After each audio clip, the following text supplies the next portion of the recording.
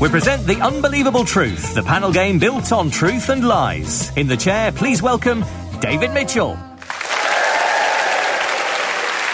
Hello and welcome to The Unbelievable Truth. Tonight I'm joined by four comedians who've got more pork pies up their sleeves than Eamon Holmes sneaking out of Greg's. Please welcome Marcus Brigstock, Susan Calman, Miles Jupp and Alan Davis. The rules are as follows. Each panellist will present a short lecture that should be entirely false, save for 5 pieces of true information, which they should attempt to smuggle past their opponents, cunningly concealed amongst the lies. Points are scored by truths that go unnoticed, while other panellists can win points if they spot a truth, or lose points if they mistake a lie for a truth. We'll begin with Miles Jupp. Miles, your subject is goats, described by my encyclopedia as ruminant mammals typically found in mountainous areas and characterised by their agility, backward curving horns and beards. Off you go, Miles. Fingers on buzzer, the rest of you. Goats. The very word conjures up thoughts of majesty and of fair play. At the current Queen's 21st birthday party at Windsor Castle in 1949, Her Majesty was entertained by a dancing goat. When she'd been asked what she'd like to do for the party, her note stating, "I'd like to have a go at dancing," had been unfortunately misread. Everyone thinks they know all about goats, but do they? The hugely popular British Goat Society, with its motto, "Get into Goats," was formed in 1879. Susan. Yeah, I think there's a society for goats with the phrase "get into goats." That sounds like a kind of a badge you would have. Well, there is a society for goats that was formed in 1879. That doesn't have the motto, that's what I said. No, there's... Yeah. I think I should emphasise that the British Goat Society, for reasons best known to themselves, have not gone with the motto or slogan, "Get into goats." No. I don't know why. I too think it's excellent. I think it'd be great. Yeah. It's good for fans of goat farming, fans of goat's cheese, and also for people who want to have sex with goats. So it really covers all bases. Goats are incredibly brave creatures. They do become nervous, however, when they hear fast-running water or popping toast. The ancient Romans used goats as a... Alan? Fast-running water? No. No? They ought to, because, that's perilous if they fell in. I suppose so. I suppose that there's an extent to which all organisms would, if you sort of hear the sound of an approaching tidal wave... Very, very odd thing to make up, though, isn't it? Let's be clear. It's not the most brilliant piece of comic invention that's ever been on the show, but, But that's sort of the game, though, isn't it? Yeah. Sort of plausible. Unfortunately, the format does lend itself to uninteresting lies. Very, very good new title for the show. Yeah. Bland facts disguised with dull fibs. With dull fibs, yeah. The ancient Romans used goats as a form of torture, dipping a person's feet in salt water and having a thirsty goat lick the solution off. Now I've heard of this being done with pigs. Never mind if it's true. Do you think it's interesting? I think it's... I actually do. I am interested in this one. Yes, the ancient Romans did used to use goats licking your feet as a form of torture. It was called goat's tongue. The torture would only start as tickling. Eventually, when the flesh became worn away by the goat's licking, it would become extremely painful. Oh, you know where I think it was? I think it was the Spanish Inquisition. That's very much their style. I went to a museum. There's a town called Santillana in northern Spain. There's a museum there, quite a small one. It's a harrowing experience. It makes the London dungeon seem like something mild. What would that be? Mamma Mia. Mamma Mia. Well, I found Mamma Mia pretty harrowing. In fact, when offered a ticket, I chose instead to have a goat lick my feet until they disappeared. Goats are highly skilled creatures. A chamois goat can balance on a pointy rock no wider than a coin. Susan? Absolutely correct. That those chamois goats can balance on a coin. You're right, they can. Are they where chamois leather comes from? Yes. And chamois Chakrabarti? No. Not from the same. No. But she can balance on a coin. I've seen her do it. She's terrified of running water. Buttheads, or goats with horns, are capable of playing keepy-uppy, although shy about doing it in front of humans. Despite having prominent ears, goats cannot hear. Instead, they feel vibrations in the earth using their hooves. This is why you can trick a goat into thinking you're two people by approaching it from the rear on all fours with an extra pair of shoes on your hands. What would be the point of doing that? Why would you... And then it turns around. Oh, got you. I'm sorry you feel that fact doesn't stand up to scrutiny, Alan. Goats are much easier to milk than cows. Since they only have 2 teats, it cuts the work in half. Marcus. I think that goats are easier to milk than cows. They are. Yes, well done. Goats can be put on a milking stand, whereas you need to get down low on a stool to milk a cow. So it's like changing the toner in a smaller sort of photocopier. It's very, very similar. Yeah. For anyone listening not from the country. And thank you, Miles. That's the end of your lecture. At the end of that round, Miles, you've managed to smuggle one truth past the rest of the panel, which is that butthead is a term for a goat with horns. And that means you've scored 1 point. When rampant, a male billy goat can sometimes treat a nanny rather roughly, but still with more consideration than Lord Lucan did. Let him sue. OK, we turn now to Susan Calman. Susan used to be a lawyer and says the legal profession is far worse than the comedy world when it comes to sexism, which is very sweet and brave of her to say.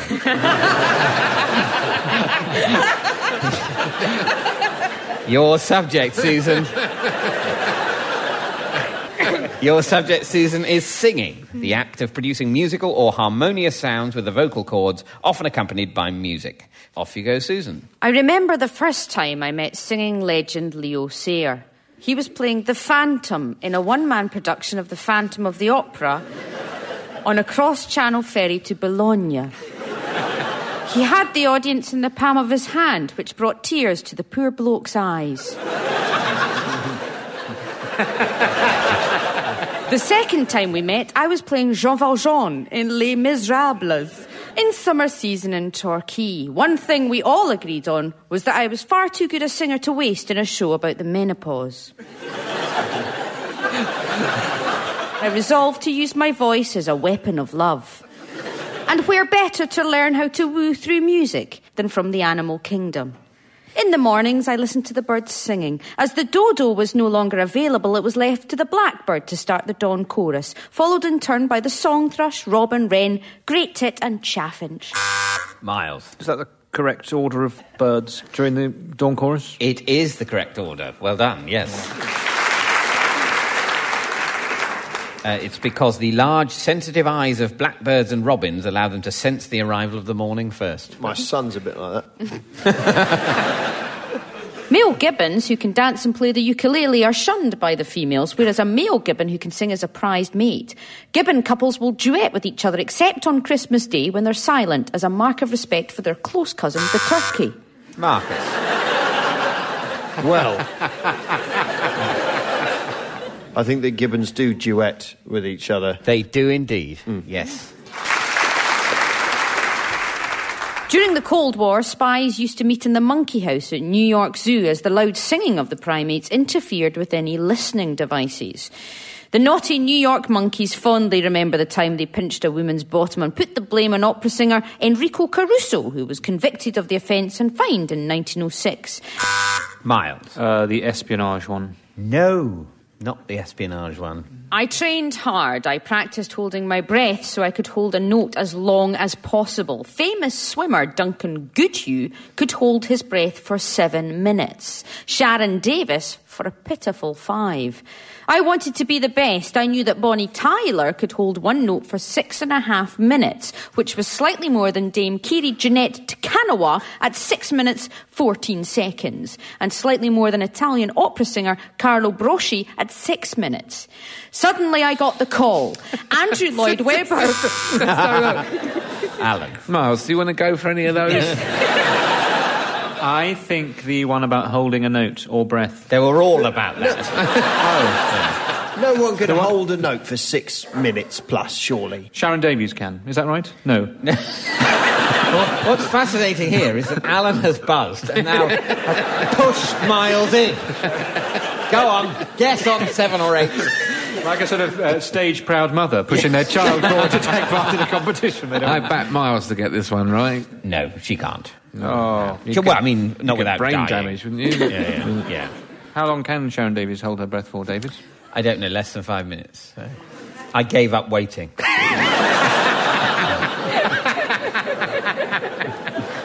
Suddenly I got the call. Andrew Lloyd Webber wanted me to play the title role in his new musical, Whatever Happened to Baby Jane.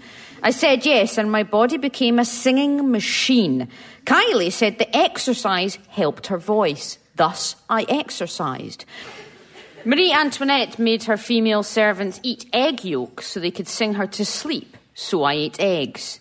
And Nero ate leeks to improve his singing voice. So I ate leeks. Sadly, doing all 3 together meant that after I absent-mindedly ate a bowl of short crust pastry mix, a large quiche formed in my stomach. I had to withdraw from the musical. I begged to be forgiven, but Andrew Lloyd Webber turned ugly. Yes. Marcus. Well, I mean, I think you might quibble over the word turned. Because even early pictures of Andrew Lloyd Webber suggest that he has always been pretty ugly. But I would say, because he's got uglier as he's got older, that is a fact. That's an interesting one, isn't it? Needless to say, this isn't one of the official facts that Susan's I don't think that's needless to say at all. Well, I'm saying that. Anyway. Okay. I mean, the suggestion that people lose attractiveness and get uglier as they get older certainly isn't consistently true, but in the case of Lord Andrew Lloyd Webber, as I think he now is, I mean, he is monstrous to look at. He's quite monstrous. Yes, he's not turned from some spotty teenager into a kind of silver fox. Oh, no. He's very much trod the conventional trajectory of uglifying age, but from a considerably lower starting point than ours. Yes. So, in which case, I'm willing to give you a point. Thank you. For the truth. And here I am now. The end. Thank you, Susan. Well, at the end of that round, Susan, you've managed to smuggle 3 truths past the rest of the panel, which are that opera singer Enrico Caruso was convicted of pinching a woman's bottom in a monkey house in 1906 and fined $10, although suspicions remain that he may have been entrapped by the arresting officer as the alleged victim disappeared, and Caruso protested his innocence. The second truth is that legend has it that Carlo Broschi, one of the greatest castrato singers of all time, could hold a note for over 6 minutes. There's certainly evidence that he could do it for a minute, which is extraordinary in itself. Hang on. Yeah. Right, a couple of points. Right, legend has it is usually a way of saying, this isn't true, but I'm going to say it. And also, it's quite a big stretch for he could do it for over a minute to 6 minutes. Yeah. Basically, he definitely couldn't sing solidly for 6 minutes. He could possibly cheat it so it sounded like he was doing so with some kind of circular breathing thing. But you can't just exhale for 6 minutes, making a noise or not, and not totally empty like a balloon. But it's said of him, and we have no evidence to the contrary, he was one of the most famous ballless people in history. And the third truth is that Nero, the Emperor Nero, ate leeks to improve his singing voice. Anyway, that means, Susan, you've scored 3 points. Next up is Marcus Brigstock. Marcus was once expelled from school after setting fire to the football goalposts. So a bonus point to Marcus. Well done. Your subject, Marcus, is glue, a natural or synthetic sticky substance that's used as an adhesive. Off you go, Marcus. The world's largest predominantly glue-based structure is a 230-foot papier-mâché rendering of Australian film hero Crocodile Dundee. It was erected in 1988 in honour of Paul Hogan just outside Melbourne, and to this day is visited by upwards of 11 people a year. Paul Hogan has never seen it, nor any of the Crocodile Dundee films. The glue on the back of a postage stamp is not a glue at all, but in fact a naturally occurring residue found at the corners of John McCririck's mouth. Jews need not fear sending or receiving a letter, as the glue on Israeli postage stamps is certified kosher. Susan. That sounds like a fact. It is a fact. Well done. The United States Postal Service assures its customers that they will not get fat from licking stamps. That, in fact, happens when they eat a predominantly syrup and meat patty-based diet. So, Miles. I think the American Postal Service does have to issue that, what do we call it, not a warning, a qualifier? Yes, it is. Bang. You're right, yeah. Yep. In fact, there's only about 1/10 of a calorie in the adhesive on the back of an American postage stamp, whereas British stamps contain 5.9 calories per lick, as the glue is made from starch and polyvinyl alcohol. they're now self-adhesive, David, so you really mustn't keep doing that. They are now predominantly self-adhesive. Yeah. I think you can still get some of the ones you lick. Actor Kevin Spacey deliberately glued his fingers together in the film The Usual Suspects to give his left hand the feeling of paralysis. Sitting on it would also have worked. Susan. Sounds like one of the things Spacey would do, Kev. Yeah. Yeah. Right up the Spacesters Street. Yeah. You're absolutely right to think that, because this is totally true. One of the most tragic glue-based stories came from the land of Romania, where a father of 5 mistook a tube of superglue for a tube of lubricant and glued a condom to his penis. With the help of doctors and many hours of plastic surgery, he has successfully changed his identity to conceal his embarrassment, and a hole has been cut in the end to stop the unsightly urine ballooning that occurred for the first 4 years after the incident. Miles. The early part of that story is probably true. It is absolutely true, yes. In fact, it wasn't that he mistook it for lubricant. He told doctors at the time that he'd done it because he didn't want to have any more children. Anyway, yes, that's true. Well done. Geckel is a new mega-adhesive made from the sticky feet of geckos combined with the glue used by mussels. Half mussel, half gecko, all stick. Singer-songwriter Noel Gallagher achieves his famous brooding monobrow look by smearing glue right across his forehead, then sneakily lying face up beneath a barbershop chair. That's just a silly thing to say, isn't it? I don't think people are playing properly. That's a classic bit of Alan Davis off-buzz chat.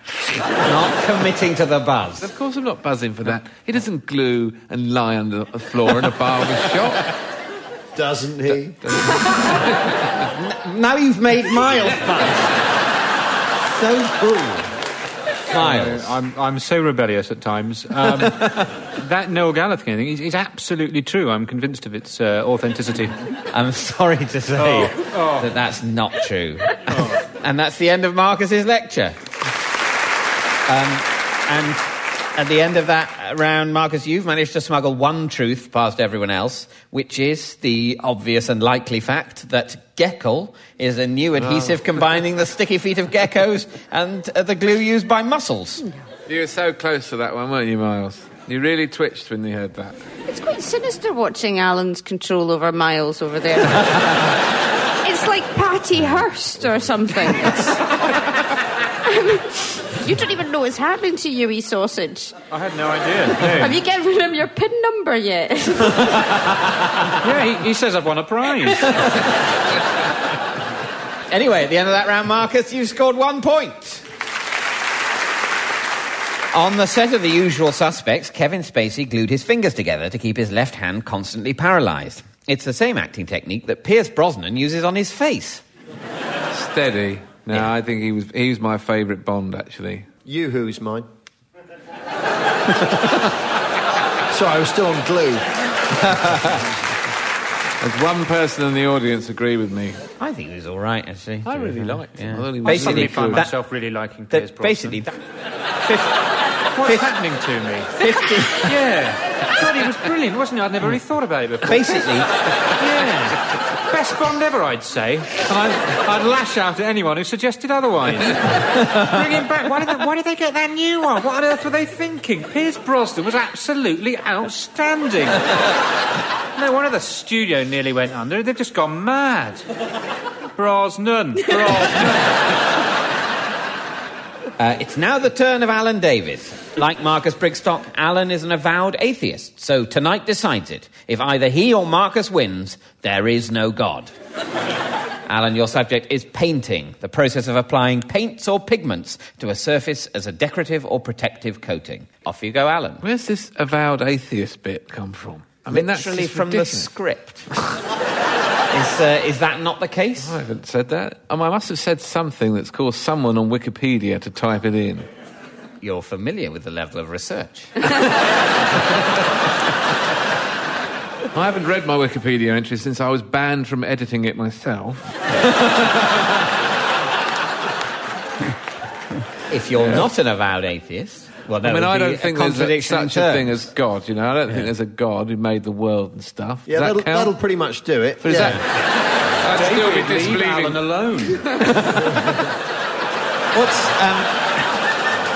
Come on, the guy's just come on to do a panel show. He doesn't need this sort of outrageous grilling. I mean, most people think it's a load of fairy tales and nonsense, right? But why am I avowed and like I'm the leader of everyone? Okay. You can re-record it, you know, Alan Davis dabbles in light atheism. I'm more comfortable with that. Anyway. In the Middle Ages, it was customary... Sorry, middle of what? I mean, where are you starting time from as an atheist, you know?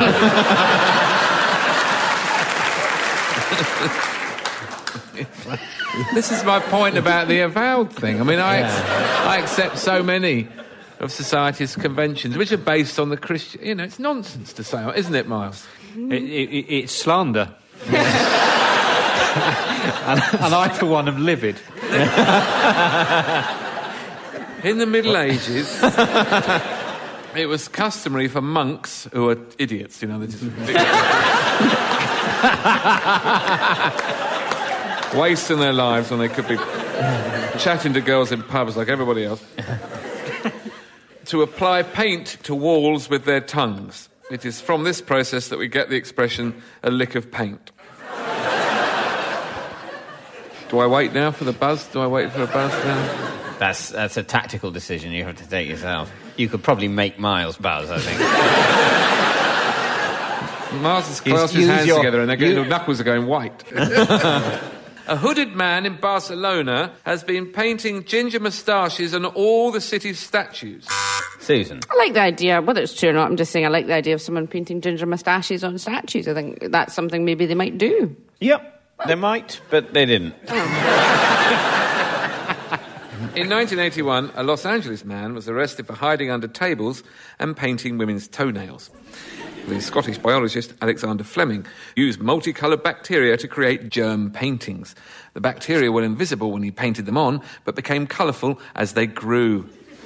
Michelangelo was only paid the equivalent of $5,000 to paint the ceiling of the Sistine Chapel, while rapper Kanye West paid to have a version painted on his dining room ceiling. It cost $350,000. Miles. Is this when you wanted me to buzz in? I reckon that's true, Kanye West. Kanye West did have a version of the Sistine Chapel painted on his dining room ceiling. That's absolutely right. You idiot. Yeah. A huge number of painters have been killed by their own works. William Gainsborough was crushed when his painting of an elephant fell off the easel. Gaston Monet died after accidentally eating his painting of a sandwich. And when the Greek painter Zeuxis... I don't really know how to say that. Miles. I suspect this one is going to be true. The one that you seem to have no sort of actual knowledge of sounds to you like it might have been presented as fact. I thought you were going to help me out with the pronunciation there. Yeah. I've gone rogue, Alan. Oh, not again.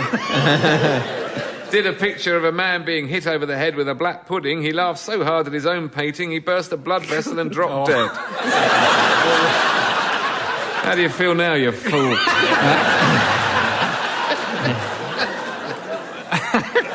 Do you stand by your buzz? I suspect the name he attempted to pronounce exists. That person is a real painter. Yes, and indeed, so is the story of him laughing so hard at his own painting he burst a blood vessel and dropped dead.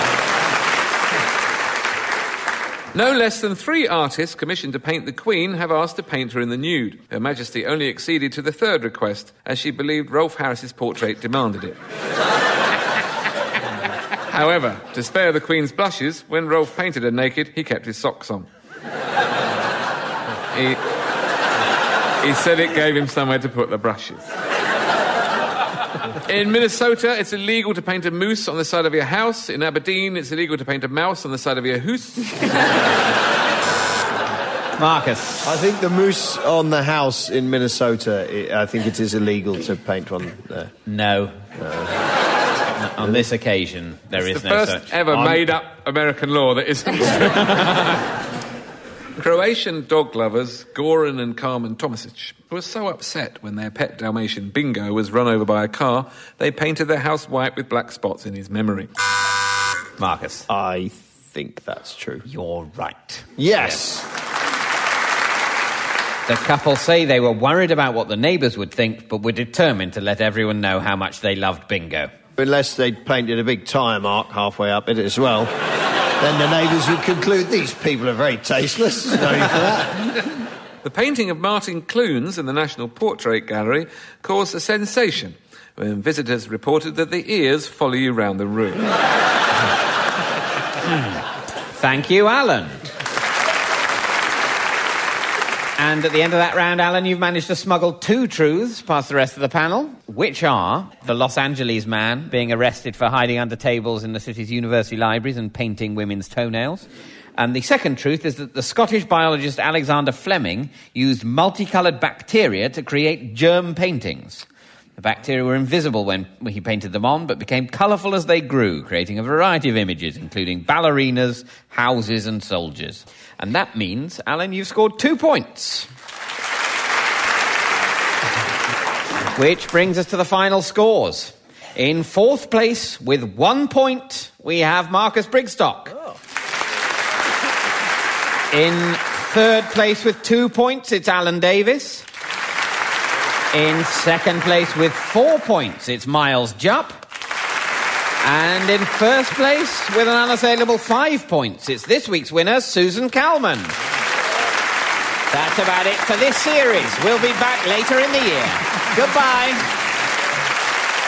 The Unbelievable Truth was devised by John Naismith and Graham Garden and featured David Mitchell in the chair with panellists Alan Davies, Susan Kalman, Miles Jupp and Marcus Brigstock. The chairman's script was written by Dan Gaster and Colin Swash, and the producer was John Naismith. It was a random production for BBC Radio 4.